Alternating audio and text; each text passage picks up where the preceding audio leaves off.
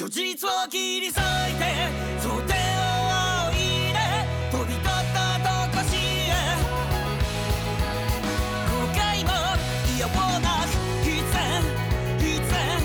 なるべくしてなる未来だそれゆえ動け Hello, welcome to Anime Ichiban. This is our lovely anime podcast that we host on Goomstomp. I'm Harry, the temporary host today, and I'm joined by Kyle Rogashon. Kyle, how are you doing? I'm good. I'm not a temporary anything. I'm just here. Again. You're just here. You are so far the only person in this podcast who's done every episode, though. Have I? Oh, yeah. That is true, Yeah. yes. How fucking cool is that? Do I get something? I will virtually suck your dick Oh over my the god. internet. Please don't. I mean, I You're appreciate welcome. the thought. You can Ah, you okay. can suck my proverbial dick. That would be Ah, nice. Thank you. That's still just as sexy. Yeah, so Matt's not with us today. He's moving house, is he? Yeah, he's moving to a new place. Ooh, exciting times. So he's busy, but we're here. We're here to do a podcast as normal. Kyle, what have you been up to recently? What's news in Rogashon land? Well, I got promoted, which is nice, but Ooh. I don't know. It's always like such a weird thing because I managed to be very lucky in that my job translates very easily to working from home. So honestly, like aside from like the more obvious parts of being in quarantine, my life really hasn't changed that much, which I am very lucky that that's the case. But I recognize that, that's not the case for a lot of people, especially in my country, because the US is kind of fucked. Yeah, I mean, us too, UK too, so don't worry about it, man. It seems there's a correlation between electing people like Donald Trump and Boris Johnson, aka right-wing fucktards, and seeing your country go downhill. So who'd have thought? Well, yeah. But So- aside from that, I'm doing okay. I am playing games, watching anime, and all of the good things. I am still trying to work my way through Ghost of Tsushima, which is fun. Is it cool? It is. Yeah. I know Matt was kind of cold on it just because it's kind of got that. Have you ever played Assassin's Creed games? Oh, yeah. Yeah, so it's kind of got a little bit of that similar combat loop where it's not particularly complex. It just relies on good timing, right? So it's not something like Sekiro or Dark Souls or basically From games, right? Where you need to really like pay attention to attack patterns. They have them, but it's not as deep. It's still pretty good. I'd say it's the best execution of like the past decade or so of I these think kinds also of games. games with more simplistic combat can still work if you constantly feel like you're improving in terms of like the gear you get, the weapons you get, the skills you're unlocking. If there's a constant sense of progression, I think this is why something like the Dynasty Warriors games, for example, can still work because even when the combat's really simple, it's not about that. It's about constantly getting new materials, new weapons, new abilities, and experience points. So if that sense of growth is there in Ghost of Tsushima, then we're all good. It's there, yeah, and it's enough for me to have fun with it. I wanted an action samurai game, and I got an action samurai game. So Sweet. I'm pretty happy with it. But what about you? Yeah, I've been all good. Today I watched the Goblin Slayer new film. So that was a new film. Okay. Yeah, so they did the first series, and then I think they did kind of like an hour and a half long episode. That's I think it's doing like one of the light novels, but it starts with like 25-minute recap. So it's like a recap episode at the start of this, but then after like 25 minutes, you've got like bad. you've got the remaining hour being this new content. It's all right. I mean, it's basically just like 2.5 episodes put into one long thing. And obviously they're able to do this because they probably didn't have enough budget or time to do a whole series, but they figured, we can squeeze out a sort of mini movie. So yeah, it was all right. It was pretty good. I mean, it just felt like a few new episodes of the show. In that it was nothing too special, but it was entertaining. It was pretty fun. I I think Goblin Slayer is one of those shows where whenever I watch it, I always just think, this is pretty cool. I want more. And I want more world building, more character building. And again, it's one of those shows where it's just, there's not much of it. There's only the 12 episodes in season 1. Then these extra this extra bit of content here. So it's one of those shows that I enjoy it, but I wish there was more of it. Well, I wish there was more to delve into. If you liked Goblin Slayer, I don't know if I know you watched anime. I don't know if you've really read much manga. But, I've read bits and bobs, yeah. Okay.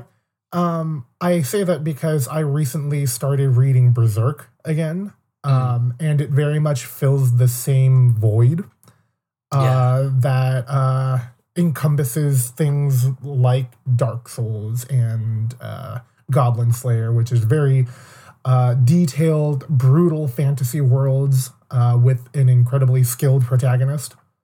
Yeah, I know Berserk's meant to be really cool. I think I did want to start watching the anime, but I looked on Crunchyroll and they've only got the new season, which is like 3D animated. I know that's gotten a lot of backlash, so... That's kind of the issue with... I haven't watched the Berserk animes. I've only ever read it. Right. But I know that a lot of Berserk fans are like kind of lukewarm on a lot of the adaptations just because nobody's really done it right yet. Yeah. I mean, I did watch actually like one of the episodes of this new kind of 3D animated season, and yeah, the animation is just doesn't. It's fine, obviously, like you get used to it, I guess, but I always just think it doesn't look as good as 2D animation. Yeah. Like unless it's done to an impeccable quality, like Land of the Lustrous, it will never hold a candle to 2D animation. Yeah, it will always just feel like a clunky iteration. Yeah, I was actually looking through a few series. And there was one of them that I was interested in, but it was like a 3D animation. And yeah, unless it's by like the studio that did Land of the Lustrous or Beastars, it just kind of looks blocky. Yeah, it's not as fluid, which is unfortunate because like you can obviously have good 3D. It's just there isn't really good 3D. Even then, I watched a few episodes of Beastars and I didn't like the animation to that. Really? Maybe I'm in a minority there, but it just didn't do it for me. Yeah, the only time I've seen 3D animation that I really liked was Land of Lustrous. That's interesting because it's the same studio. Oh, is it? Ah, okay. So I don't know why, but yeah, Beastars didn't really do it for me. But no, like yeah, I do much prefer 2D. I know the original kind of like adaptation of Berserk, like the original anime adaptation. Oh yeah. That's not 3D, is it? I think it's a traditional 2D, and it was done back in the 90s. I haven't watched it. It looks decent enough. So the thing about Berserk is that the adaptations typically go over what's called the Golden Age arc, which is like the first 80 or so chapters. Berserk is running on like 320 chapters right now, which is probably nothing compared to something like One Piece. But it's actually funny. Like Berserk, One Piece is close to the 1,000th chapter. Yeah, but Berserk is actually I think like 10 years older than One Piece. It started in '89. Oh wow! But the author Kentaro Miura is very notoriously taking his time. Yeah. Oh, I'm sure it's not as bad as Hunter x Hunter. Did that have like a long hiatus? That's renowned for being more on hiatus than it is actually in serialization. Ooh, rough. The author takes like year-long breaks, if not 2-year-long breaks. He might do like a couple of chapters a year. It's ridiculously slow. Is it worth it? I don't read the manga. I know that it's like obviously regarded as one of the best shonens, and a lot of people love it. But yeah, I think the anime adaptation wrapped up in like 2011-ish or something. Mm-hmm. Okay. And I think he's only done like, I don't know, half of his story arc after that. He's not like gone much further. So yeah, I mean, don't get me wrong, obviously like doing manga is fucking hard and it's draining. So I appreciate people like need time off, but it must be rough. It must be very anxiety inducing if you have so many fans waiting for you to finish a series. Yeah, and your mental health is declining. It must be tough and like deadlines kind of kill people. Sometimes literally, but very like it's very stressful. Especially if you're.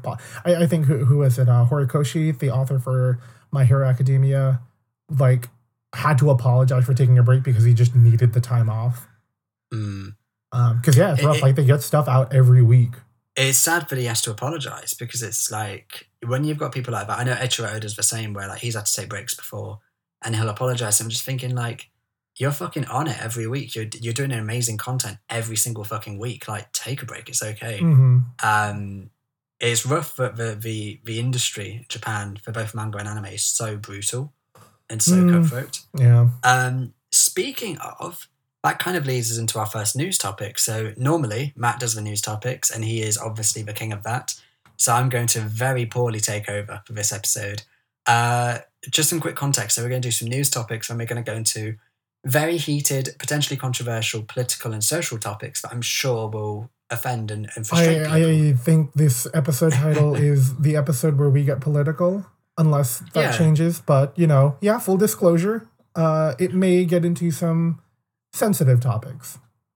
But we'll do our best, though. It'll be cool. But yeah, so like, first one, Matt shared some articles, so we're going to read them. So he is still here in spirit.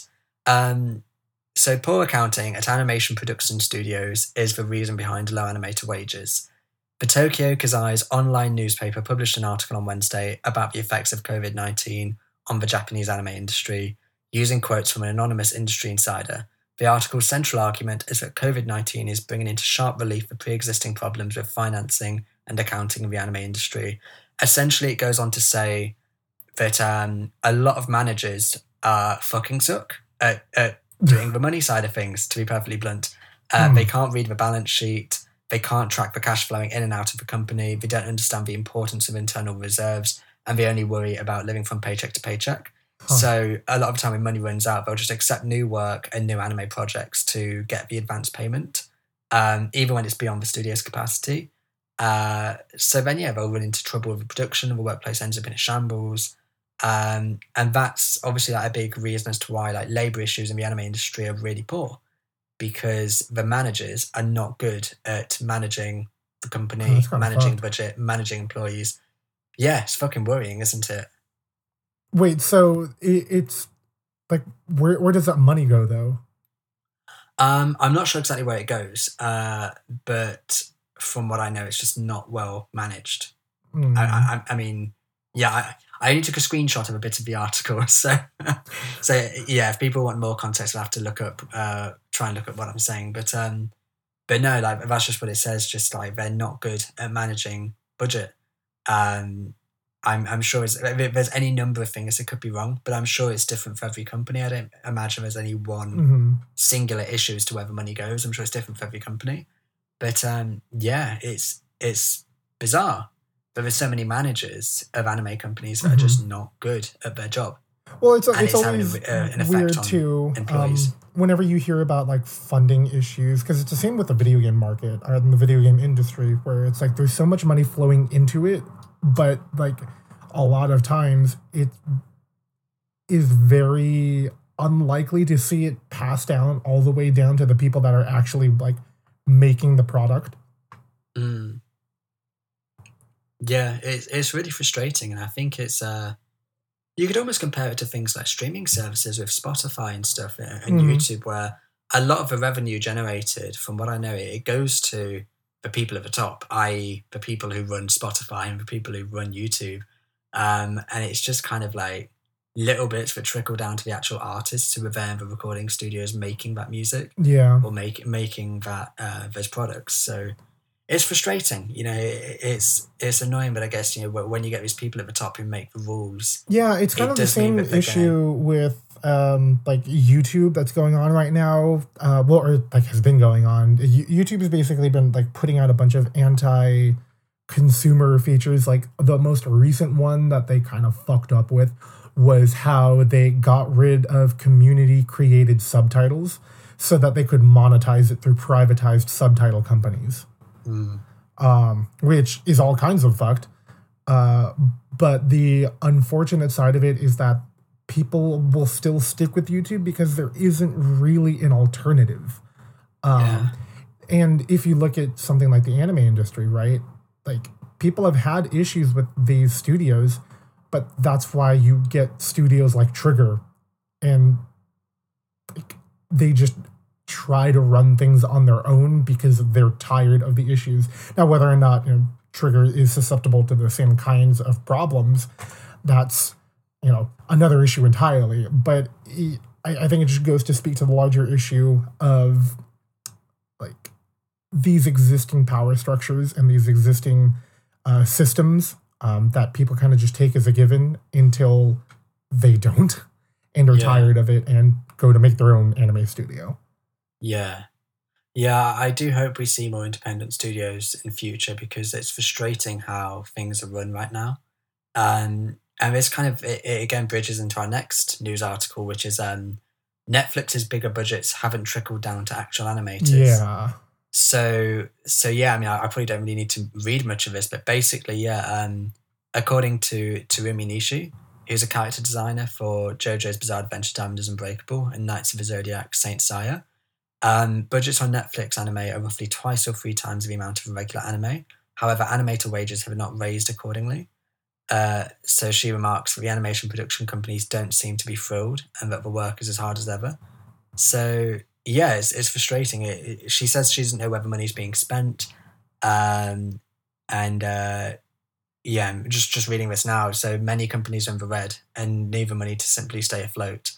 So yeah, it's frustrating how, again, like, you've got Netflix who are fucking minted and the money they're investing isn't going to the people who are actually making that content for them. Yeah, and the issue with that, I think, is that a lot of people were giving Netflix flack, but Netflix, from everything that I understand, is honoring their side of the bargain. It's the people that are handling the licensing issues that are like, where's the money going? Yeah. Well, I do always wonder about like the bigger companies at the top and stuff because again, I know I've mentioned One Piece a few times already, and I fucking mention One Piece every 10 minutes because I'm a fucking addict. But I've always found it interesting how Toei Animation has to do like 1 episode every week. It's a weekly thing, and that doesn't seem right. Surely any anime company would rather have a seasonal sort of thing where they could actually have ample time to do a block of episodes rather than having to churn out an episode every single fucking week. But I imagine that's dictated by like the upper companies, the TV broadcasters and licenses and these kind of upper echelon companies. And I just think, like all these decisions trickle down and affect the animators, who are the people who are fucking commuting to work and working ridiculous shifts, working really hard. And then when something sucks in quality, they're the ones who get picked on. The animators are lazy. The animators suck. And it's like, well, actually, and again, there's probably a lot more. There's bigger issues behind the scenes we don't know about. It is literally the same issue that exists in the video game industry, where you have these employees that are spending ridiculous amounts of work hours trying to get a product out, and when it doesn't go right, developers are blamed, for quite literally the same reasons as being lazy. But it's the same issue, where because so many people are like viewing this as their dream job, they're willing to work for shit and take shit. And if they, want to change it, well, there's hundreds of other people that want that exact same role and will eat as much crap. Yeah. Yeah, it's really sad because, like, if you're a fucking good animator and you've worked hard and it makes sense you want to do that as a career, but it's sad that then these really talented, hardworking people are subjected to these awful conditions. Yeah, and I imagine it's the same issue with the anime industry. Like, it's probably very popular there, and they probably take advantage of a lot of artists that are willing to concede on their own well-being just so they can have a foot in the door. Yeah, it's really annoying, and again, it's from what we can gather, it's these upper people, the fucking it's the fucking stinking rich. It always comes down to that. It's the super rich of society. Don't trust the super rich because they've only become super rich through exploiting less rich but more talented people. We're already off to the start with the politics. Oh, dearie me, Harry Morris is attacking billionaires. Oh no, let's protect the billionaires. What a vulnerable group of people. Let's all get tiny violins out for the billionaires of society. No, like I'm just guessing these upper companies, these CEOs of these upper companies, the people who make these biggest decisions, they're probably fucking rolling in it, like a lot of the time in many cases. And I mean, look at like Jeff Bezos with Amazon, for example. I don't know enough about Jeff Bezos to really comment, but I know that there's like a lot of Amazon employees who have a tough time. They have a raw deal in their job. And then you've got Jeff Bezos, who is fucking like the richest guy in the world. So you have to think it's weird when someone's that rich and then the people who've kind of gotten them to where they are in terms of their company, they're not anywhere near that level of wealth. Unfortunately, that's more of it's the same thing with YouTube, where it's an infrastructure issue and it's like nobody else really has the same kind of spread. And like Amazon and YouTube do objectively offer very convenient products. And it's very hard to make a competitor to that. At least with the entertainment industry, people just do their own thing when they get tired of dealing with these larger companies. That's why you see so many people from like AAA game devs that just go off to make their own studio. Yeah. I think that's really cool when that happens, obviously, because it is those talented employees taking charge and saying, no, fuck you. We're going to actually start a company that's decent, and with good practices, good standards, and we make sure everyone who works here gets a good wage and actually like gets given the money that they deserve. And they have an audience for it too, which is the other important part. Is like people will spend the money to give them that financial success. I fucking hate the people who seem to think it's cool or edgy to defend the billionaires. Like you get people who kind of take the approach of like, crunch is good. Crunch time in video games is a good thing. And it's like, you can't substitute the fact that you are a complete cunt by just saying, oh, look, I'm edgy and cool because I take a contrary alt-right viewpoint. Well, the thing about those is that they're not necessarily arguing in good faith because they don't really like have any skin in that game. So the burden is on you to prove your point, but even if you prove them wrong, they can just like completely dismiss it because they're not looking to have a conversation. I mean, the same could be said of people, on the exact opposite end of the political spectrum, but really it just boils down to like people not really caring. Yeah. So that's why these practices continue. I think there is just a demographic of people who want to be contrary for the sake of it. Look at the people who fucking don't want to wear face masks and stuff like that's an example of people being kind of edgy and contrary just because they're fucking pathetic losers, and the only way they can feel some purpose in their life and their personality is to kind of have an edgy, mysterious viewpoint. Yeah. I mean, actually, they're just pricks. To tie back into anime, but like it is really just like the same kind of thing where these like issues are still endemic in the industry because people allow it to happen and like people support it. Yeah. And you're right. We need to keep this focused on anime. I'm getting annoyed and ranty already. We're not even getting into the ranty topics yet.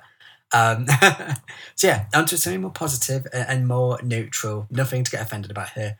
So The Weeknd dropped the music video for his new track Snow Child off his recent album After Hours on Wednesday. And the music video is animated by Japan-based anime studio D'Art Stagio. Stagio, I think. Stagio. Close enough, yeah. So, long story short, The Weeknd has a new anime music video out. What do you think to that? I mean, I've seen it and I've seen like what they've done. It's one of those things where I very much appreciate it and I recognize like the immense quality and talent that went into it. But I'm really just more interested in the studio that did it than the actual content, which is it's a studio run by and supporting artists of color, which is really cool to see, especially in what is typically a very xenophobic society like Japan. Yeah, I know Japan has some real issues with representation, and I'm sure diving into why that is would be a whole other rabbit hole that could go on for an entire episode. But yeah, like it's really cool to obviously have a studio that's directly working to represent a marginalized community, and a community that gets fucking like no representation in Japan normally. It's really cool to see a studio actually really taking that on and thinking, no, let's do this. So yeah, I don't listen to The Weeknd's music. It's not my cup of tea stylistically, but I obviously really respect that that people of color are getting that representation in anime, because I think like one of the great things about anime is it is popular with all sorts of demographics. It's not just a white thing. It is something for sure, that is popular in all demographics. So I think it must be frustrating for everybody who's not kind of white male, straight white male to be into anime and then to see that there's very little representation for them. Yeah, which is why when it does happen, and it's really nice to see, especially when it's done in such a very like, I mean, obviously like Dart Studio is a very like concentrated effort to like raise that demographic and give voice and a platform for them. But another one that comes to mind immediately is the studio Science Saru, the studio behind Eizouken. And Eizouken was a really nice series because it has a lot. It's got a very diverse cast. Yeah, I've seen Eizouken. It is cool. Yeah, right. And it's got like, you know, characters of color and these different personalities that aren't just your typical like, here are Japanese high schoolers that you've seen like 500 fucking times before. But beyond that too, like a lot of the studio itself is very diverse and international. I think you've got people from like France, Korea, and America just working on the same production, which is why it's always crazy to see. I think who was it? The composer for Made in Abyss and Rising of the Shield Hero, Kevin Penkin, is an American that found his way into the anime industry. And it's like growing up, I always had this impression that anime was a very closed off industry, and to a large degree, that's still kind of the case. But yeah, it's just nice to see that there is an effort to have that inclusivity that doesn't feel forced. And I think the important part is that it doesn't feel forced. Yeah, definitely. It feels organic and natural, and it's been done in a way that's very positive, and it feels very authentic. So yeah, it's really cool to see more of that. And I think I said it before in one of the previous episodes. It might have even been last episode, but I would fucking love to see a popular series that's really kind of mainstream, like a mainstream long-running shonen that has a protagonist of color.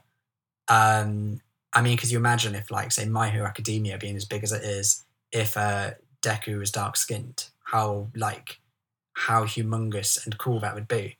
So I'd love to see a really popular series like that really kind of get that chance to showcase a protagonist of color. So, and obviously with it being so long running and so popular and mainstream, it would be fantastic, because not only is it great representation, but it's popular representation that really stands out. So fingers crossed it will happen in the future. But yeah, the last news piece is Viz is going to publish Asuka Wata, Words of Wisdom from Nintendo's Legendary CEO book. So Viz Media are going to publish a book that basically documents lots of different bits from Satoru Iwata's Asuka Wata segments, his interviews, just kind of detailing his wisdom and his various leadership tactics, because at this point he has just become sort of like such an iconic figure as a brilliant CEO, someone who breaks that stereotype of a kind of billionaire bastard, the stereotype I was referring to earlier. And he actually really tries to do a good job as a CEO. So yeah, I think I might even pick that up because I think that's really cool. Nice. Yeah, that's like obviously you have like the horror stories, right, of the people that are exploiting their employees or people that are very clearly like detached from the products that they're actually making, and they're just rehashing whatever's popular, which is why like like figures like Iwata and Miyamoto are very much revered because they have a very distinct identity as people that enjoy the medium. I've been thinking of getting back into Final Fantasy XIV, and one of the things about it too is that the creative director / producer behind it, Yoshi P, is a very transparent person who like takes the time to talk to the fans of the game, discuss issues that they might be having. I think one of the cool things that I read from him in an interview was like somebody was concerned that they felt like the game was becoming unfun, that it felt like a chore, and Yoshi P's response was, yeah, if you want to take a break, that is totally fine. Just come back when you feel like you can enjoy the game. Don't force it, right? And it's just very nice to see people like Iwata who were very in touch, not just with the games, but with the people that played them. Yeah. It is really cool, and I think with Iwata, obviously, he wasn't just that CEO. He was a programmer. He was a fan of video games. He was somebody who... I think this is the thing, like you're saying, sometimes you get these CEOs who just... Like, let's take it, obviously, back to anime. You probably get a lot of people who run big anime companies or are CEOs of these larger kind of television companies who don't give a fuck about animation quality or the quality of an anime series. Mm-hmm. They just think, what's the money coming in? How many of these episodes can we put out and how much money can we make?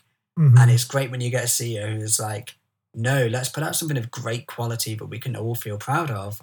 And because it's such great quality, the money will naturally come in because it's brilliant. Yeah. And we've seen that so many times from Nintendo. Look at Breath of the Wild.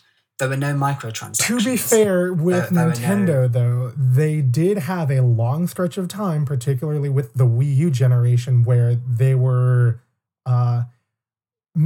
having a lot of misses. But the thing is that, like, in order to, like, achieve that creative vision, right, it's very risky because you don't know what will pay off, especially if you're taking chances on new technology. Yeah, I think this is the inevitable thing with Nintendo. It's not that they're bad in any way. It's just that because they take risks and they try to innovate, inevitably not all of it will be good. I feel like the Wii U was the necessary prototype to get us to the Switch. It was, and so you could say the Wii U was a miss, but we wouldn't have the Switch without the Wii U. Right, but and the Switch is phenomenal. But we needed the Wii U as that first step. Yeah. As that kind of trial, and it didn't work for them. But then they followed up with the Switch, which is like widely successful and critically acclaimed. But it's like I understand why, like I don't necessarily agree with it.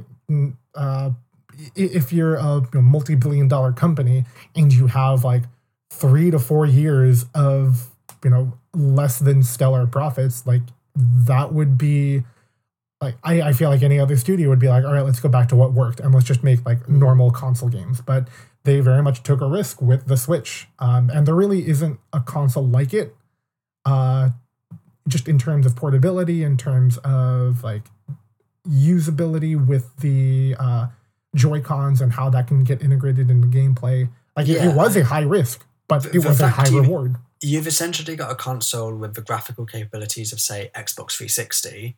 Probably even less, but yeah, right? Yeah, but it's like portable. And it's like to have that is incredible.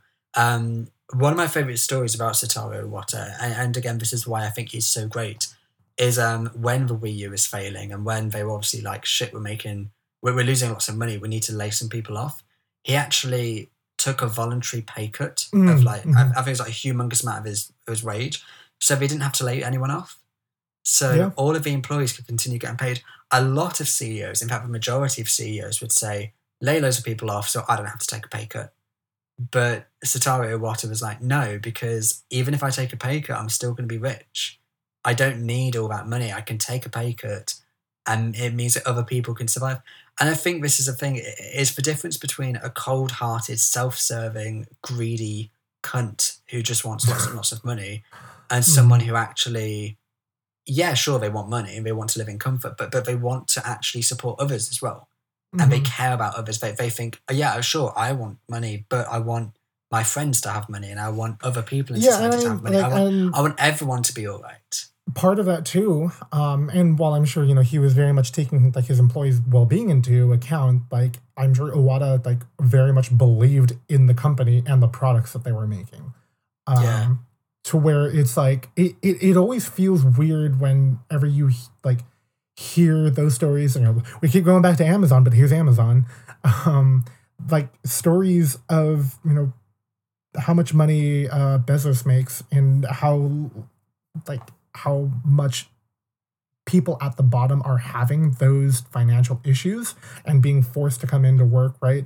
Like why couldn't Amazon just kind of take a few punches to the gut in terms of finances, just so that they can keep their employees supported, and as a result, like keep them like loyal to the company, and B, like have that public facing presentation of, hey, we are taking care of our employees. Like Nintendo has a lot of issues. When you look at how much money Jeff Bezos has, you think how much could he raise his employees' wages by and still be a billionaire? Yeah, because I bet he could raise it by so much. Nintendo for every single employee and still be a billionaire. Nintendo has its issues. I really dislike the way it handles its online usability, which is next to non-existent. I don't like the fact that they make it hard to play a lot of their older games. I don't like... there's a lot of issues I have with Nintendo. But I have always viewed them as a company that I would be happy to support, if that makes sense, right? Where it's like, even though I don't necessarily like... I full disclosure, I'm a fan of the old Paper Mario games, and I am never touching the new ones.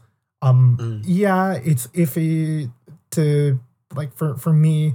I'm sure that they're fun games, but I feel very disappointed as a fan of games that did well and were well received, that they're kind of just ignoring that.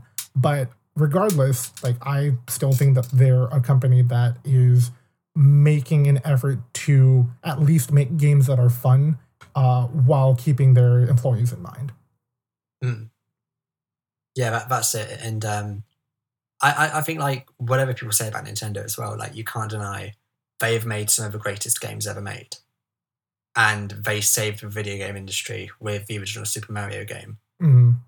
So it's whenever someone criticizes Nintendo, I think you can't knock their legacy or their quality. You can definitely want better from them. But I think there's enough, they've done enough good that it's I can accept it. Yeah, definitely.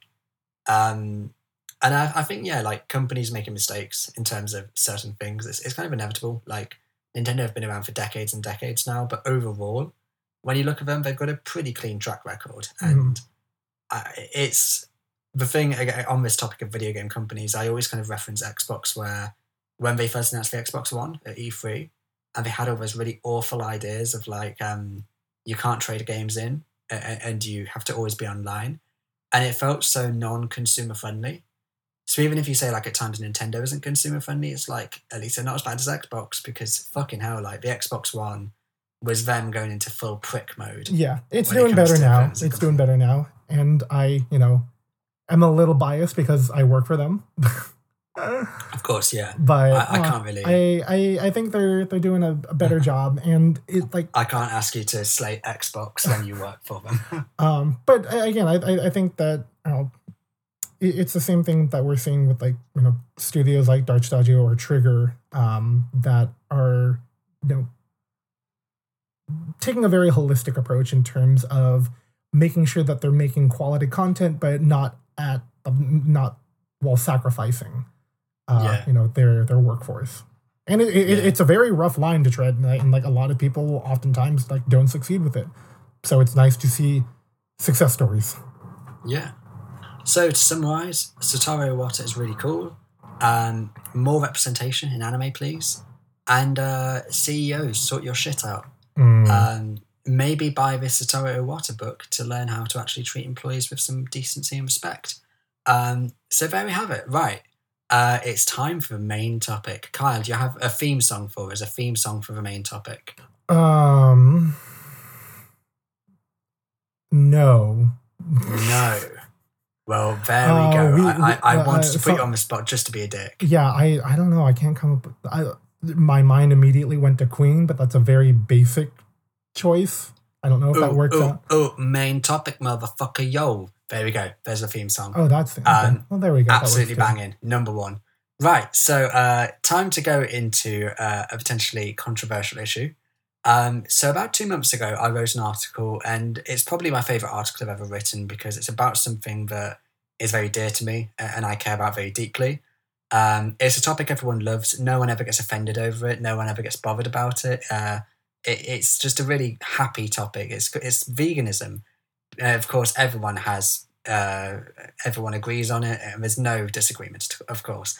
So anyways, I wrote this article because there is a series called The Promised Neverland. It's an anime series, it's a manga series, and the general premise is there are kids at an orphanage. They're living at this orphanage, and the first episode begins, it's like, oh, great, happy, it is what it is.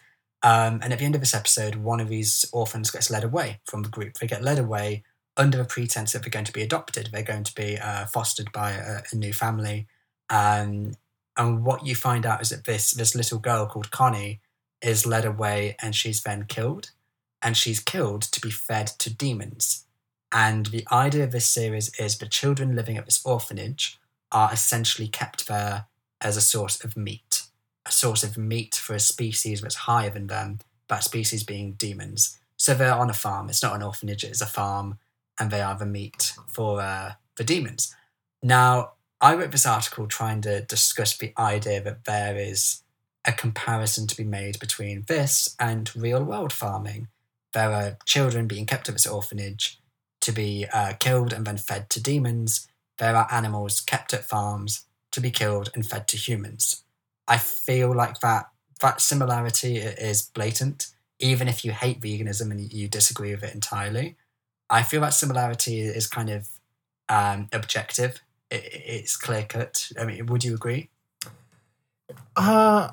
So it's always an issue of intent, right? Yeah. And what it was made for, and whether or not the people behind Promised Neverland are vegans or explicitly had like animal cruelty in mind. But that doesn't discount the fact that it can still function as an allegory for that issue. It can function as a comparison. Furthermore, though, there are actually parts later in the manga that go deeper. There's a hunting reserve where demons go to hunt people, much like real-life animal hunting reserves. And there's even a mention of factory farming, and it showcases factory farming, which is the idea of these farms in the universe of The Promised Neverland where children are kept and they are kind of hooked up to machines. There's no welfare, there's no standards. And to me, again, the mention of factory farming shows that clearly the author is comparing that to real life factory farming. Mm-hmm. If you're discussing the concept of factory farming in your story, to then say there's no comparison to real world factory farming, it's like, well, there must be. It's like, I mean, it's like writing a story and then it's a fantasy story, and in this fantasy story there are banks, and it's discussed how the banks work, and they work very similarly to real world banks. And someone says, well, there's no comparison. It's like, well, yeah, there is. They're both banks. So it's the whole idea of death of the author, right? That as soon as a piece of media is released to the public, it is out of the author's hands. And I think a very pertinent example is with J.K. Rowling and Harry Potter. I don't know how aware you are of the shitstorm that's been happening over the past few years. Yeah. She's not got particularly good views on trans people. Yeah, she is very abrasive and exclusionary when it comes to trans people. And the unfortunate side effect of that is that, that's very important to a lot of people for whom like trans rights are very important. So for them, it feels like that they're being betrayed by what was a very important part of their upbringing, right? Of course. Of a very important piece of media. This long-running fantasy series, it does have a kind of liberal slant with how it represents marginalized people. And then to sort of throw away that legacy by really sticking to her guns on this. By being inclusive of like most people instead of all people. But that's why one of the things that was really nice to see out of all of this was Daniel Radcliffe, the actor. You know, I don't know why I need to explain. He's Harry Potter, right? For the people that haven't watched Emma it, Watson as well, who plays Hermione. I think the actress who plays Luna Lovegood, I can't remember her name. But a lot of people came out saying, obviously, you know, we love Jo, we think she's great, but we do disagree with her on this. And trans women are women, trans men are men. Yeah, but the important... I think the important part of their message was that if this book meant something to you, or if the series meant something to you, what J.K. Rowling is saying does not invalidate that, and does not take away from your relationship with that media. And I think while, you know, not exactly the same kind of issue, it's very related to what's going on with your... take on veganism in Promised Neverland, with the idea that while it may not explicitly have been the author's intent, you can still find plenty of parallels and plenty of meaning in Promised Neverland towards the issues of veganism, to the point where it really isn't necessarily about like proving that it's about veganism, and more about helping to illustrate the idea and the points. Yeah. And again, what I will say is that we say veganism, it could be vegetarianism as well. It's just about the idea of living creatures being farmed for another species to eat. Right. And that isn't a kind of subjective interpretation. That is what the series is literally about. It is about living creatures being killed on a farm for other creatures to eat. That is the premise of the series. I mean, like, if someone disagrees with that, that is just wrong. It's hard, right? Because this is a very, and I think we've talked about this before, where just the idea of eating meat, right, is very much ingrained and is a given. And like, you know, full disclosure, like, I eat meat. But it's still like, we're not trying to force people to say, you know, you're as bad as demons, but it is still like, and I think that's the issue, because like the way you present the article, it is very like, leave it open to the audience and presenting it as like an opinion. The problem is that this opinion is framed in such a way where people who don't believe in veganism, right, or like even actively oppose it, view it as a moral attack against their standards. I think this is it. It's a strange one. I think ego comes into it a lot. I think entitlement comes into it a lot. I think cultural and historic bias comes into it. There are a lot of facets that affect this debate, and I think that's why it's frustrating for me to see the debate reduced to kind of like, oh, but I fucking love bacon. It's frustrating to see something that is ultimately a very complex debate. You can still love bacon. We're not saying don't love bacon, but just at least be aware of where that bacon's coming from. It is a complex debate concerning morality, concerning bias, concerning culture, concerning history, concerning capitalism, concerning exploitation, concerning slavery, concerning poor welfare for both animals and humans, concerning the environment. There are so many facets that come into it. Of course, personal health as well, and dietary things. It is an extremely complicated and deep debate, which is why whatever side someone falls on, I just hope that people approach it with an open mind, and I hope that people approach it with curiosity and fascination, and with the hopes of furthering the debate rather than reducing it to, oh, but vegans are fucking pussies, fuck vegans, that kind of thing. Because the thing about it is, oh, vegans are so pretentious, it's like you're reducing such a complicated debate to just such silly, trivial, petty bias. Because it's like, if you look at Promised Neverland, right, and you look at the story and how it's presented, like, why don't you just ask those questions and be like, what can you see out of this that does relate to veganism? Even though you may not necessarily agree with it, like, it costs you nothing to think about it. Yeah, that's it. And that's what I wanted to do with my article. So I wanted to try and write an article that, I realize I've not fully explained what the article is yet. So, so that's what the premise of the series is. And the article essentially discusses this premise and asks questions. It doesn't want to say, you should do this, you should do that. It doesn't try to tell people to be vegan or to do that, because I didn't want to be preachy. I didn't want to be a preachy vegan. Inevitably, I think whenever you're discussing something that's a contentious issue, you will fall on the side of being preachy.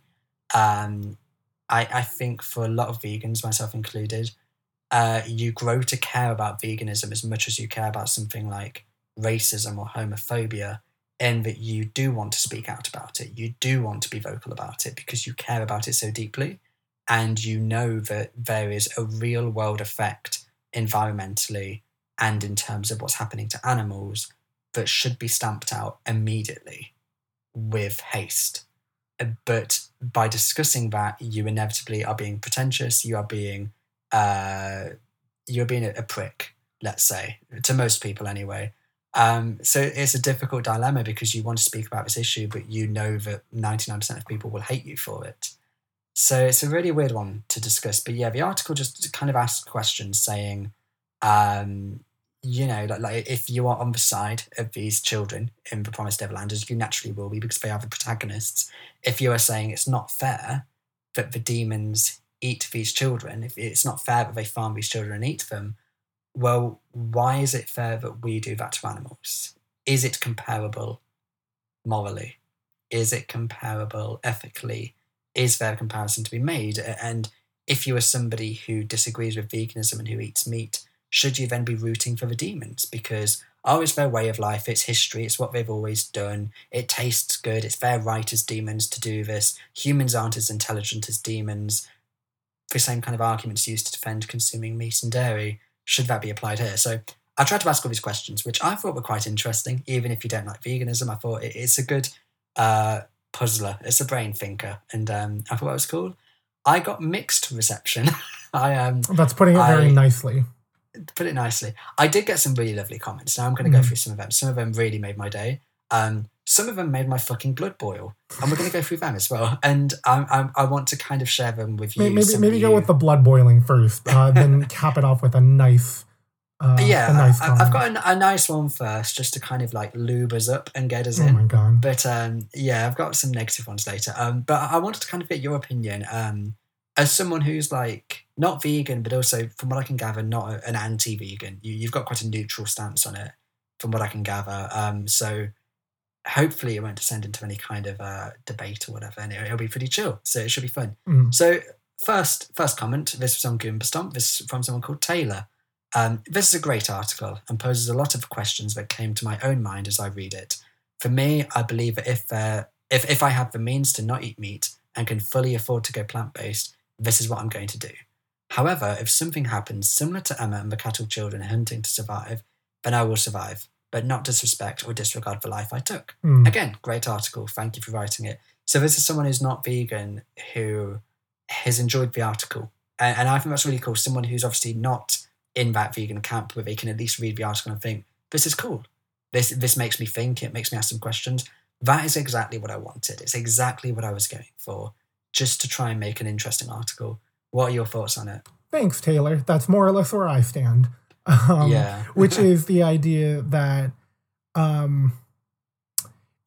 large part of it too, really, is like the idea of just making that switch being unfeasible at the moment because there aren't great alternatives. I think that's really what prevents a lot of people from doing it, aside from the fact that, vegan food is, very different. Like, you have to change a lot of your expectations and your diet, just in terms of what you consume. And for a lot of people, that's very important. But the other important issue is how inaccessible that is if you want to maintain your current intake of food, right? Just because a lot of these substitutions, like tofu dogs or other things, they're either not great or they're super expensive. Like there's all of those plant-based burgers, the Beyond Meat stuff now. It's getting better. It's getting better. It's getting better, but it is not at a point where you can eat that and be like, oh yeah, I'll never go back to meat again if this is available, because it has to satisfy two different qualities, which is it has to meet the price and it has to meet the exact quality, which is hard. And in both regards, like, a lot of people aren't willing to concede on that. But it's like, like Taylor mentioned, thanks again, Taylor, for a nice comment, because that's more or less where I stand, which is I understand where my food is coming from. And I try to at least like buy locally sourced. But even then, that's like, I can afford to do that for somebody who's like making minimum wage. And in some states, like minimum wage is, $8 an hour. That's like, they have to go for the cheapest stuff. And unfortunately, the cheapest stuff is propagated by industries that rely on factory farms, because that allows them to undercut the cost. We're quite fortunate in the UK, and even though obviously there's still plenty of issues, factory farms aren't as common. But I do know in the US, your animal standards are fucking abhorrent, to be perfectly blunt. And that's not even like a vegan standpoint. Like I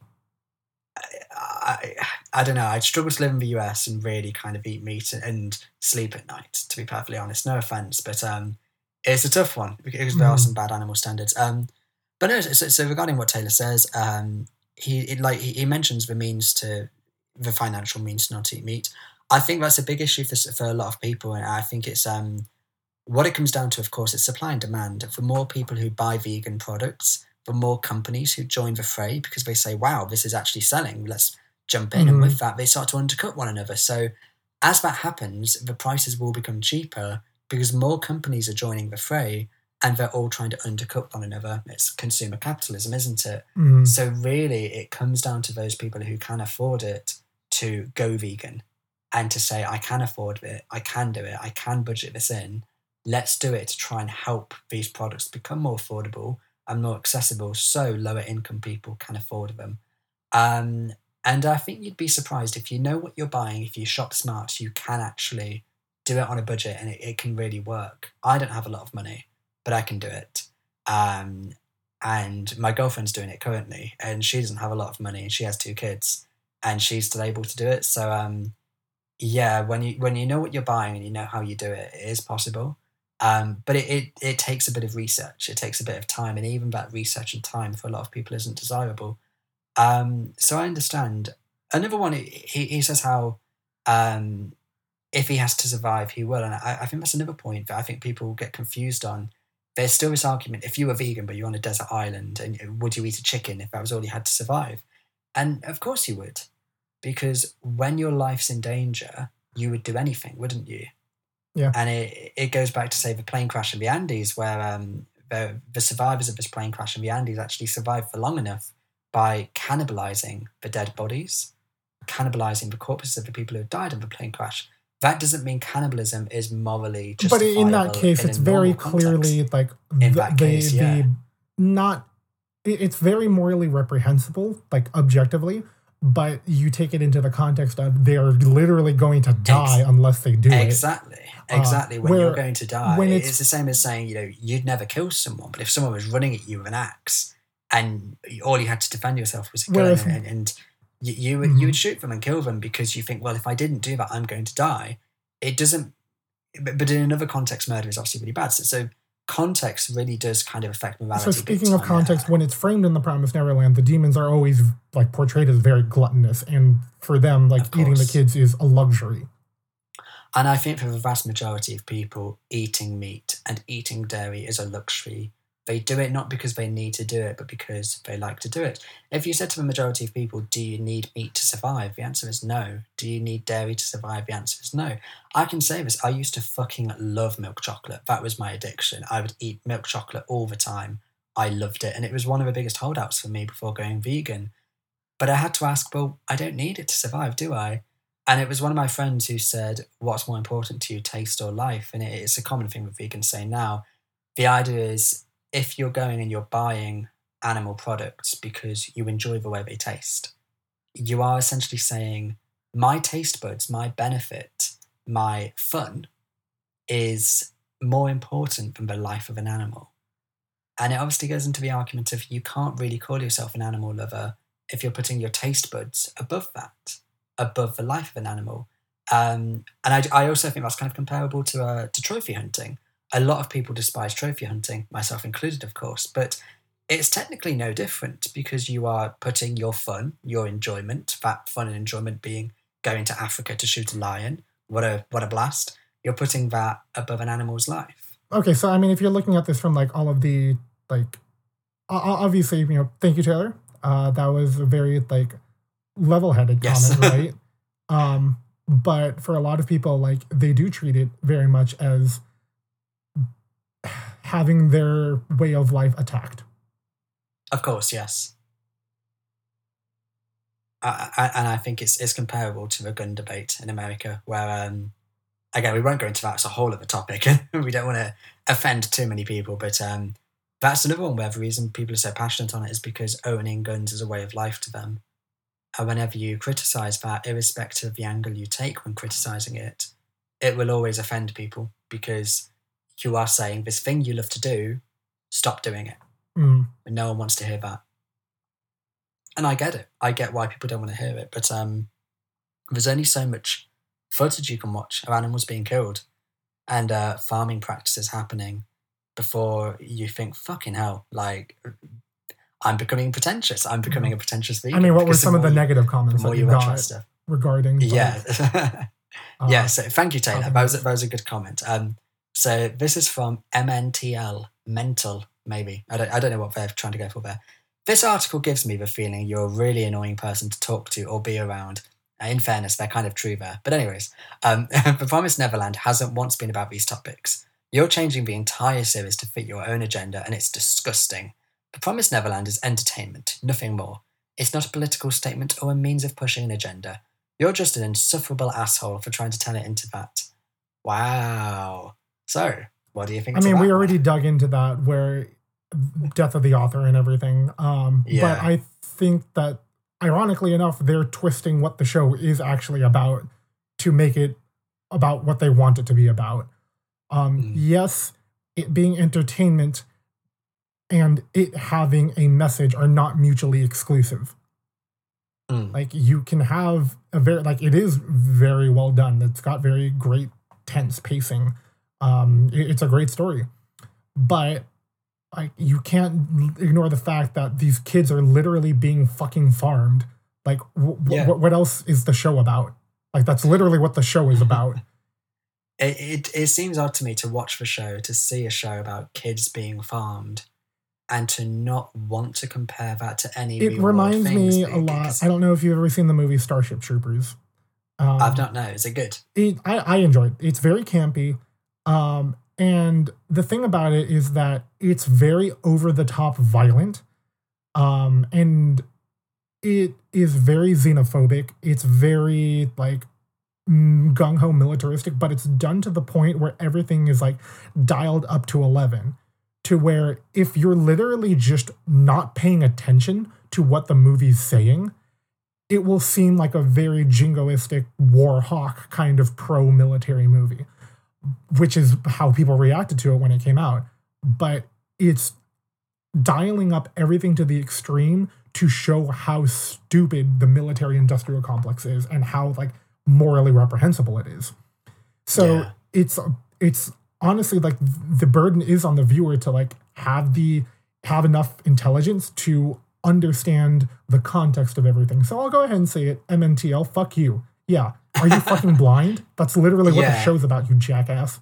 And again, I know that clearly I have a bias and an agenda. I get it. But at the end of the day, even if you disagree with it, even if you think, the show is about this and I disagree with it, at least observe it, at least acknowledge that is what the show's about. Even if you hate vegans, you hate veganism, you think it's all stupid, at least acknowledge what the show is about and don't be, like, delusional about it. Yeah, because it's like, you can say, I don't think this is about veganism, although I believe that, sure, the other argument to have about this, right, or at least, like, the right way to have this argument, is recognizing that that's what the show is about, but not necessarily thinking that it really ties into veganism or is about veganism.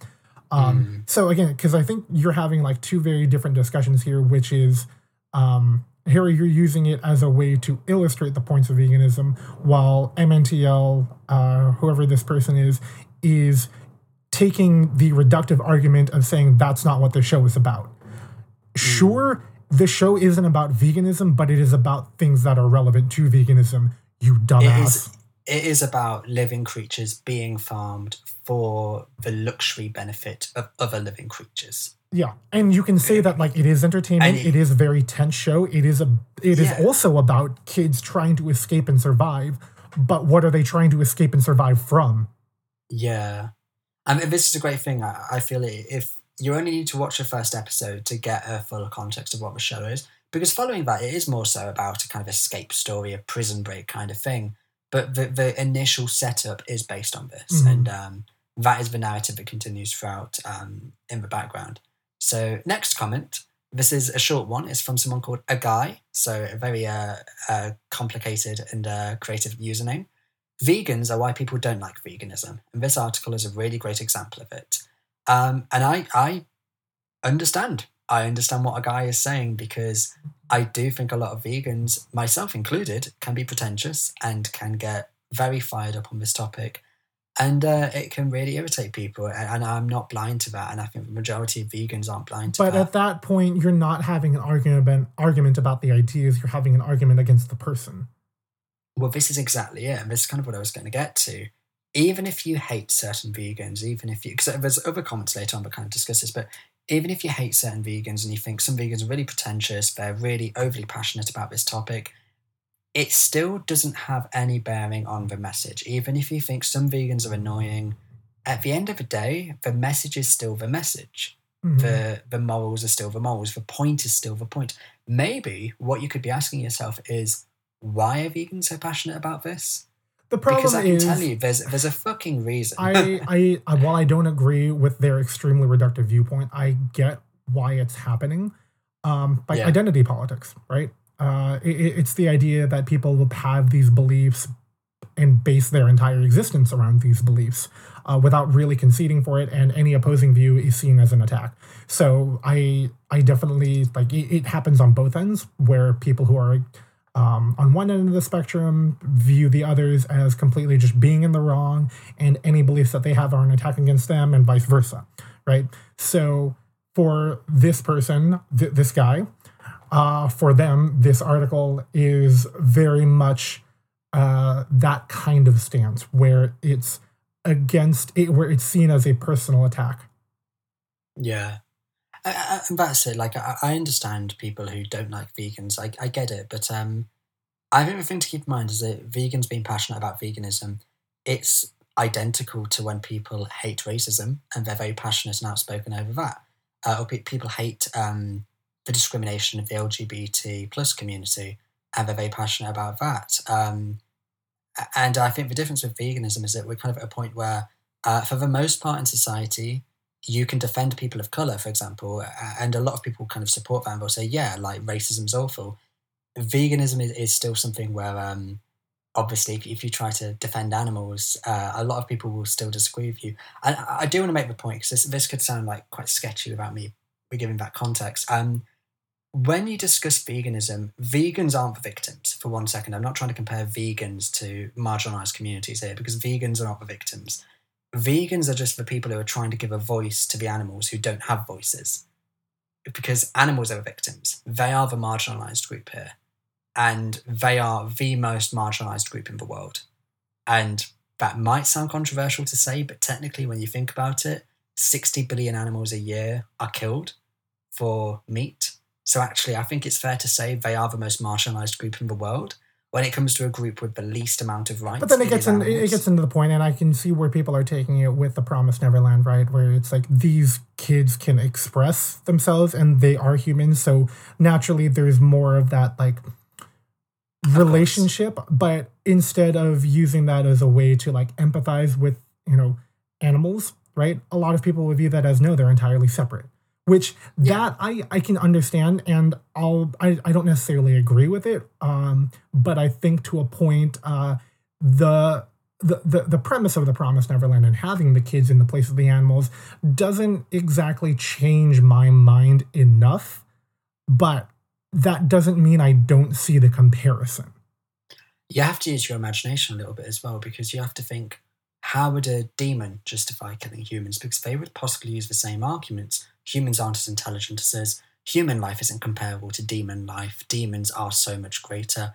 and you would start to see the same kind of species bias. Yeah. And this idea of speciesism, the idea of absolute species supremacy. Again, and I think the important thing to distinguish to human-related discrimination. The important thing to distinguish again is that these are comparisons, and it's hard to separate what is implied with those comparisons. So by saying that this issue, that The Promised Neverland is about this issue of veganism, you're inevitably you're de facto saying that people who eat meat are demons and are evil, because the show is framing the demons as the villains, the demons as the antagonists, and the demons as running these farms as being evil people who are just harvesting kids for their own sick pleasure.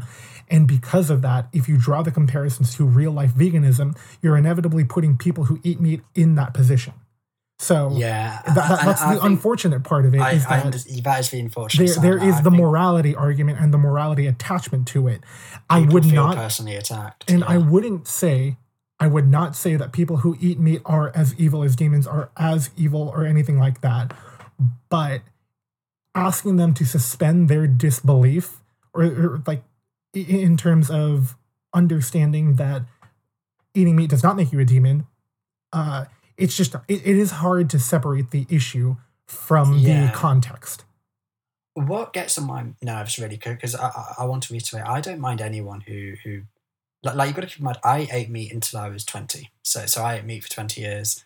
Then I saw some factory farming footage and it really got under my skin. It really repulsed me. So I gave up meat there and then. I continued to eat dairy for a further 2 years until I met a vegan, and she kind of gave me a hard time over it. She was arguably a pretentious vegan, but actually I'm really glad she was, because she made me change. And it was when she kind of confronted me and said you're vegetarian, that's cool, why not vegan? And I was like, well, I just really like chocolate and I don't think I could give up chocolate. And she said, okay, so you think your taste buds are more important than an animal's life. Cool, good to know where your morals are. Sounds like a really shitty thing to say, but then I thought, well, I don't have an answer to that. I don't actually have defense to what she just said. So therefore, I feel her point is somewhat valid, because I can't come back to that. It is valid. It's just the framing, and messaging is everything. Oh, totally. Because if I heard that, I would just walk away, and I don't even feel like I need to justify a response. But I think I was already on the fence, and that was the difference. So that's fair. I already kind of wanted to go vegan. I was just kind of making excuses for myself. So it was more so like a kick up the arse that I needed. And I think that's the unfortunate part of talking about these kinds of issues within the context of media, or just in any kind of context really, is that the argument really isn't for the people that are hard-lined against veganism and are ready to argue it into a pit. It's for the people like Taylor, who are on the fence, or at least considering it and open-minded enough. This is the thing, I really respect Taylor's viewpoint. I really respect your point, because neither one of you is taking this sort of explicit action against vegans. The people who really irritate me are the people who take that very venomous anti-vegan stance. Because I just think, look, stop being such a cunt, to be honest. I just think, it's just a bit much. But anyways, are you ready for a super negative comment? Oh, boy. So, this guy, Gore Up In Your Guts, so he's got quite a violent username. Oh, what a cheeky boy. He commented this on Reddit, and he also commented it on Goombastomp. I spoke to him for quite a while on Reddit. Okay. It's a long fucking comment. So we're going to be here for a few minutes. Is that all cool? I'd say just give the quick bullet points of it. Okay. Holy shit, that is a bunch of spazzing and bad analogies in that article. And lol at killing animals not being moral. Animals kill animals all the time. Oh, hate to tell you, but plants are alive, and there is some research saying they feel pain as well. So he goes on for a long time. I'll give you a bullet point. He speaks about morality a bit. He obviously discusses the idea that demons eating people is not comparable to people eating cows. I suppose sort of making some of the points we've already made. But what he goes on for a long time is about plants and plant life, and the idea that plants are sentient. And this is what I see a lot of people talking about. A lot of anti-vegans kind of go to this point of vegans are just as bad because they eat plants. Well, There's a lot of stuff I want to say to that, but I'll throw over to you first. What do you think to it? I think this is another case of somebody arguing in bad faith. That they're not really looking to be convinced. They're looking to prove you wrong. So it's not a conversation. It's not a debate. They're not giving you equal voice. Yeah. I'm reading some of it now because it is a long comment. Yeah, so he says at one point, there is no veganism in the Promised Neverland. You are giving it a Marxist vegan reading. I mean... Where the fuck does the Marxist come from? I don't know. I feel like whenever people start to say things like that, they talk about veganism, they start to use things like Marxist, communist. I just think they're right-wing people who hate liberal agendas, because typically veganism is kind of coupled with more liberal, progressive agendas, understandably. So I feel like from people like this, you just think, right, okay, you're very right-wing, I'm guessing. He says at one point, I have dated and even married a vegetarian and never tried to get her to stop. She did get me to stop eating veal, but that is it. She wasn't political or anything, just too fucking nice. Now, I really get annoyed when people make points like this, because it's just like, what's the point of it? Like, I don't care if you dated and married a vegetarian. If anything, wouldn't that... It means nothing. Wouldn't that be even more reason for them to be accepting of you expressing your opinion? Yeah, make your wife happy. Because you probably can't, you fucking limp-dicked prick. Anyways. Yeah, people like this really wind me up. So he takes a long time discussing the idea that plants can feel pain. And this is something that a lot of people say. Let's just say that plants can feel pain, because there are all sorts of different studies on this. Some people say they can feel pain. Some people say they can't. Even if plants do feel pain, this is how we look at it. Veganism isn't about perfection. It is about trying to reduce our negative impact to other living beings as much as feasibly possible, namely animals. So it's about trying to be as ethical as we can with what we eat. It's about trying to say what we consume and put into our bodies should be as free of cruelty and suffering as much as feasibly possible. Yeah, I think what is it? It's that logical fallacy of whataboutism, where it's like, just because it's not a binary, right? Where it's either you don't eat any living thing, or you make those concessions where you can. And just because you can't you can't exist completely without harming some kind of other living organism, doesn't mean you shouldn't try to achieve it as much as possible. Well, that's it, yeah, because this is the thing, it's like, well, firstly, so I did come back to this guy, and I won't read all my comments or anything, but one of the points I made was obviously the idea that the majority of plant life is fed to animals. Because when it comes to the manufacturization of animal grain and animal feed, which is obviously fed predominantly to purely to animals, because we kill 60 billion animals a year. And again, I don't want to waffle on with sources here, so people can look things up, obviously, and do their research in their own time. But animal feed is made primarily of... let me look it up, actually, because I did get a source on this. Let me quickly have a ganders. It's made primarily... So this is from... the American Feed Industry Association. So this isn't from Vegan News or Plant-Based Power, nothing like that. This is from a feed industry association in America. So animal feed is made up primarily of corn. That's 50.3%. But also, I think 12.7% is soybean meal. So when a lot of people say, again, oh, soy farming is really bad, most vegans are all eating soy and the soy farming is really bad. Actually, the majority of soy production goes to animal feed. So... yeah, that's a bit of an interesting one. But then, yeah, external to that, a lot of plants and various bits like that go into animal feed. So this is kind of a thing. If you're someone who is saying oh, well, I want to reduce my suffering to plants, going vegan is still the best way, because most of it is going into animal feed and to feed animals. The second point as well is that this person, they're making this argument. It only really holds weight if they abstain from eating plants themselves. Because he can say, plants feel pain. But it's okay, well, I'm assuming then you care about this so deeply, you don't eat plants. And I'm assuming he does eat plants. I'm assuming he's not living on a diet purely of meat. So, again, it's frustrating because he's trying to make this point, but it's well, you can only really make that point if you're willing to put your money where your mouth is.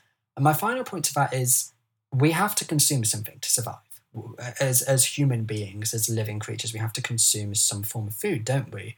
So we have to think, well, what is the least I think the ultimate point harmful behind all of this, though, Harry, is that end of the day, this is an anime. This is a cartoon series, and it is made as entertainment. Now, that's not saying that art and entertainment can't speak to a broader message, but you oftentimes get a lot of people who just ignore, deliberately or otherwise, underlying themes. And when you start to dig into like why these themes are important, it does become like a whole like debate. Can of worms. It does become a whole can of worms. And like, to be fair, like, and I don't believe that having the viewpoint that this is just entertainment is wrong. That is fine. But what I don't agree with is the idea of dismissing people who see or who care about it a little more than you do. I don't give a shit about Harry Potter. I read it growing up. I watched the movies growing up. I don't really care. It's not an important part of my life. But just because it isn't an important part of my life doesn't mean I go out of my way to make sure that other people don't have it as an important part of their life. Mm. So that's what I think I take issue with to a lot of these comments against your article and against your viewpoint of attaching veganism to The Promised Neverland. It costs you literally no fucking money to just accept that this is how another person views it, and maybe to even consider it for yourself. And if you don't want to, whatever. Yeah. It could literally just be something as small as someone saying, I'm going to have one meat-free day a week. It could be someone saying, I'm going to go vegetarian. There's all sorts of things that people could try and do to try and be more conscious of this. But I think too often it's very much like, let's bury our heads in the sand. And this guy making the point about plants, I'll finish my point from before very quickly, because I realise I'm being quite waffly here. I'm sorry. It's something that I do like to talk about a lot, so I try not to waffle on too much. But obviously, like, so the idea is, as a vegan, you're trying to reduce the suffering of others as much as possible. So even if you could make the argument that plants feel pain, we still have to eat something. And it is objectively true that plants, even if they do feel pain hypothetically, they're not as sentient as animals. Because if they were, you'd see no difference between killing a dog and killing a flower. I mean, to imply that there's no difference between the two is ludicrous, isn't it? Yeah, again, it is an objective fact. They're not arguing in good faith. It is whataboutism. It is trying to just have you... It's giving you the burden of trying to prove them wrong because it costs them nothing to throw out dumb claims like that. And that's what I think really it comes down to with important issues like these, is that going against what is the status quo does invite a lot of bad faith arguments. Yeah. And I think what's frustrating, what really irks me about people like this is that he's posted that comment thinking he's Billy Big Bollocks, really like debunking veganism of his genius argument. I'm just thinking, the stuff you're saying in this comment, it's stuff that vegans hear every single fucking day, and we have to argue against every single fucking day. And it gets to a point as vegans where it just feels so obvious, the answer to that. He makes a point at the start saying animals kill other animals, so therefore it's justifiable. But it's like, well, actually, animals do a lot of things that are really reprehensible in the wild. And we don't imitate those things because we deem them to be reprehensible. So, for example, animals eat and rape one another. They kill their young sometimes. They do awful things like this. We don't do those things, even though animals do them. If we tried to say, well, let's do those things because animals do, it wouldn't be a good moral standing, would it? It wouldn't work. You can't compare human morals to lion morals. We are far more intelligent and far more civilized. And again, it's not like the article is trying to convince people. It is really what it boils down to. It's just offering a differing point of view. Yeah. That's it. And so the comment goes on for a long time. We spoke a lot on Reddit, but it was just draining. I think at the end, I said everything I wanted to, but with people like that, it's so frustrating because I don't understand that really hardline stance against vegans. I get it if it's not for you, if it's not something you're interested in, then fine. You know, it is what it is. But I've never really understood that kind of. That's why the best approach, I would say, don't stop making these kinds of articles, but know when to not have that conversation with somebody who doesn't want to have a conversation. Totally. Yeah. So I've got quite a lot of comments here, but I don't want to go on too long. Going to Reddit, there's one comment here who just starts to talk about like making food, but in a way that's really bizarre. Like it ends with, "I once had a vegetarian lasagna that blew my mind. Not vegan as they used egg noodles and real cheese. I did not miss the meat at all. Made by a friend who was both Italian and vegetarian, and his mama knew how to cook. That dish taught me to respect the cuisine and culture of others, though it neither influenced nor formed my own." That's how this comment ends. There's a big paragraph before that, but I'm just thinking, like, what the fuck are you talking about?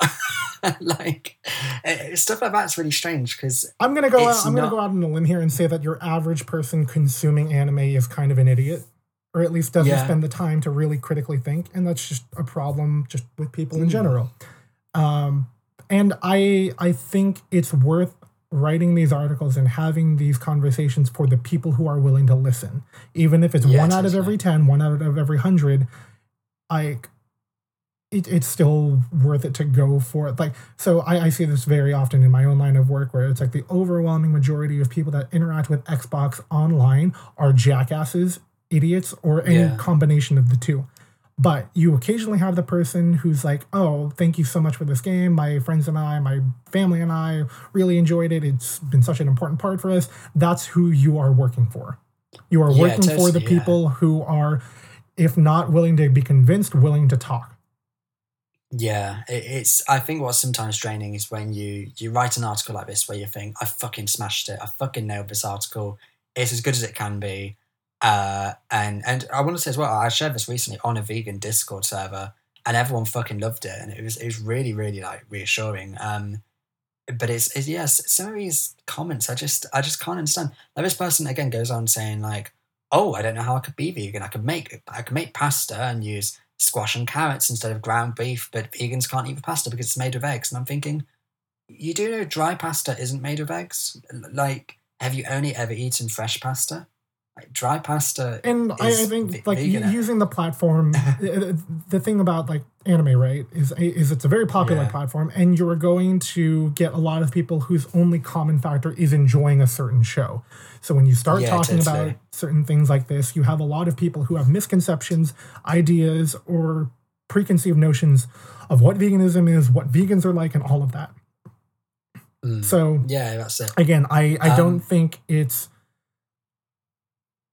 So it's just important to have the conversation out there. There are millions of examples in like real life politics that I can draw to, but the idea is that the main idea is that just it's important to talk about it and just have it out there. So what's really important is, not that you're trying to convince the person who is like arguing that plants feel pain and all of that. It's for the people who see that article, see that, "Oh, Promised Neverland and veganism, what's that about?" They see that discussion, they see you answering very level-headedly, and they see, "Oh, maybe this person does have a point. The other person's kind of being a jackass." You're not arguing for that person's sake. You're arguing for the person who's like stopping by to read and like is kind of thinking about it. Yeah, totally. And I know that I did resonate with some cool people, both vegan and non-vegan. So that's what's really cool.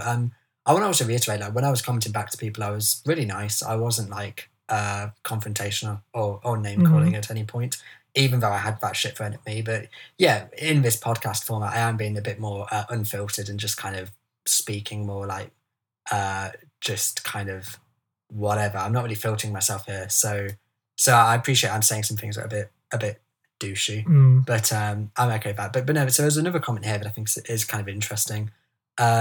This is from Reddit. There used to be someone on this subreddit who was totally against the idea of Promised Neverland being about veganism/vegetarianism. Like, they could not see the comparison being drawn at all. They did not think it was reasonable to assume there was one. It was weird how hard they clutched their pearls denying what was so obvious.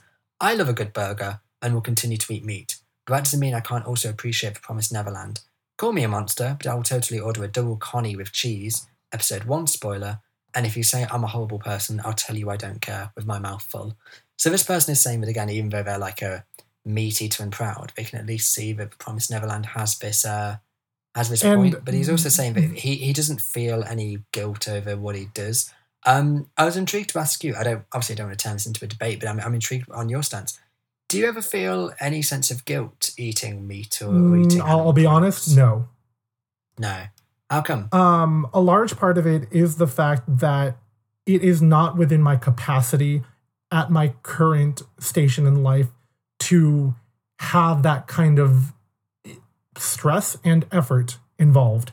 And as callous as it is, and I know that is callous, excuse me, I pick and choose the issues that I care about. So for me, like political stuff and like social justice issues, like that's more what I care about. I don't have the capacity to also fold veganism there. I think if I had more time, I think if I had less financial issues, I think if I had less stress in my life and was in more of a position to actually like pursue that, I think I would care more about it. It's just I don't have the capacity for it. And I think it's very reasonable of people to say, I get it. It's not for me. Do you ever, because I think this is common for a lot of people, myself included, before going vegetarian and vegan, but when you eat animal products, do you ever sometimes just have a quick thought flash into your brain like, oh, I know where this came from. I know how this got here on my plate. And do you ever think about like what occurs in slaughterhouses and what occurs behind the scenes on farms? Or do you just kind of block it out? So what I do is that's why I try to buy locally, because at least I know where it came from. And while, the animal, like, and of course you can get into the whole debate of like, well, they still die, right? And it's like in the Promised Neverland, right? The kids there live like a very nice life. Every farm is local to someone, irrespective of its ethics, isn't it? You could take the worst farm in the world, that's still someone's local farm. Yeah. And even if you talk about like humane slaughter practices, that's still like drawing back to the Promised Neverland, which is these kids are living as nice of a life as they could be, but in the end they still die. So it's, and I do try to make that point in the article as well. The idea that even if you take the best farm in the world, there's still the ending, the bad ending. And unfortunately, again, I do mention this point in the article. The vast majority of farms aren't like the one in the Promised Neverland. The vast majority are factory farms. And it's only the tiny minority that are actually decent farms. They give animals decent lives. The problem with that, as far as real life parallels go, is that it's fucking expensive to try and eat otherwise. And I'm sure you can like go for, like a more budgetary option. And I know there are way more options now available for people. But it is very much a large shift in living and just in terms of comfort and all of that. And for a lot of people, that is not extra. And like I said, like they just don't have the bandwidth for it. Now, that's why I at least understand and more closely aligned to comments like that person, like Taylor and this other person who was like, I'll still eat a burger. It's like, at least don't be a dumbass and ignore what's literally right in front of you. You can, at least there's some acknowledgement, at least there's the understanding that vegans are trying to do right. They're trying to help the world. It's more of like acknowledging the fact that these are literally like facts about what the Promised Neverland is about. Yeah. It's not any kind of like agenda or propaganda. And I think this is what's strange. There's such a kind of what's the word, like a dialogue. It's such an idea that veganism is propaganda, and whenever something is mentioned as veganism, it's automatically like, what is this propaganda? What's really fascinating is how actually propaganda exists for non-veganism, and an example of this would be, let's say somebody's going to raise their kids vegan. Let's say someone makes the choice to raise their kids vegan. And someone says, well, why are you forcing that on them? Why are you forcing veganism on them? Well, it's no different to forcing non-veganism on someone. It's no different to forcing a life of animal consumption on someone. And most kids don't want to do that. Most kids don't want to kill and eat animals. So this is kind of a point. But yeah, it's fascinating, and it's like I said, there's so much to say on this topic. It's ridiculously deep. I'll read one more comment, then we'll wrap up. So this is a nice one to end with. I got a private message on Reddit like a few weeks after, or maybe like a month or so after, just said, "Hey, I just got done reading your article on the Promised Neverland sub, and I wanted to personally reach out to you and tell you that your article really resonated with me, and you made some really good points. I've been vegan for a little over a month, and watching season 1 and reading the manga was honestly a pretty big factor in making me decide to go vegan. I'm glad to see I'm not the only one making these types of connections with the series, haha." So that was from Super Related, and that was just really fucking cool, just to know that it really connected with someone. And yeah, like, it's whenever you talk about these contentious issues, you're going to get backlash, and yeah, it's a tough one to fully word properly, because honestly, if we were going to go into this, it would take a fucking 9-hour podcast, and even then we've only scratched part 1 of a debate. But yeah, like do read the article if you get a chance, if you feel like looking it up. Listeners, read it and realize that Harry is not trying to convince you to change the way you live. He's just asking to think. Just ask which I know is asking a lot of people. Yeah. I think this is the point. It's just trying to say, look, like, maybe we should just think about the food we eat. Maybe we should just think about what we're eating and where it comes from. And maybe we should try and not live in ignorance, even if you still decide, you know what, yeah, cool, I'm still going to eat meat. Okay, like, I respect that more than someone saying, oh, I don't want to know. I don't want to know where it comes from, that would upset me. It's like, no, look into it. If you decide to still eat meat, that's okay. But, I mean, I don't think it is okay, but it is what it is. But, you know, at least you've actually looked into it. But, yeah, sorry for fucking waffling on and being a pretentious vegan, but I guess that's inevitable, isn't it? But yeah, we'll wrap up there. I think today's been fun. Kyle, where can we find you? In fact, before I say that, do you want anything more to add?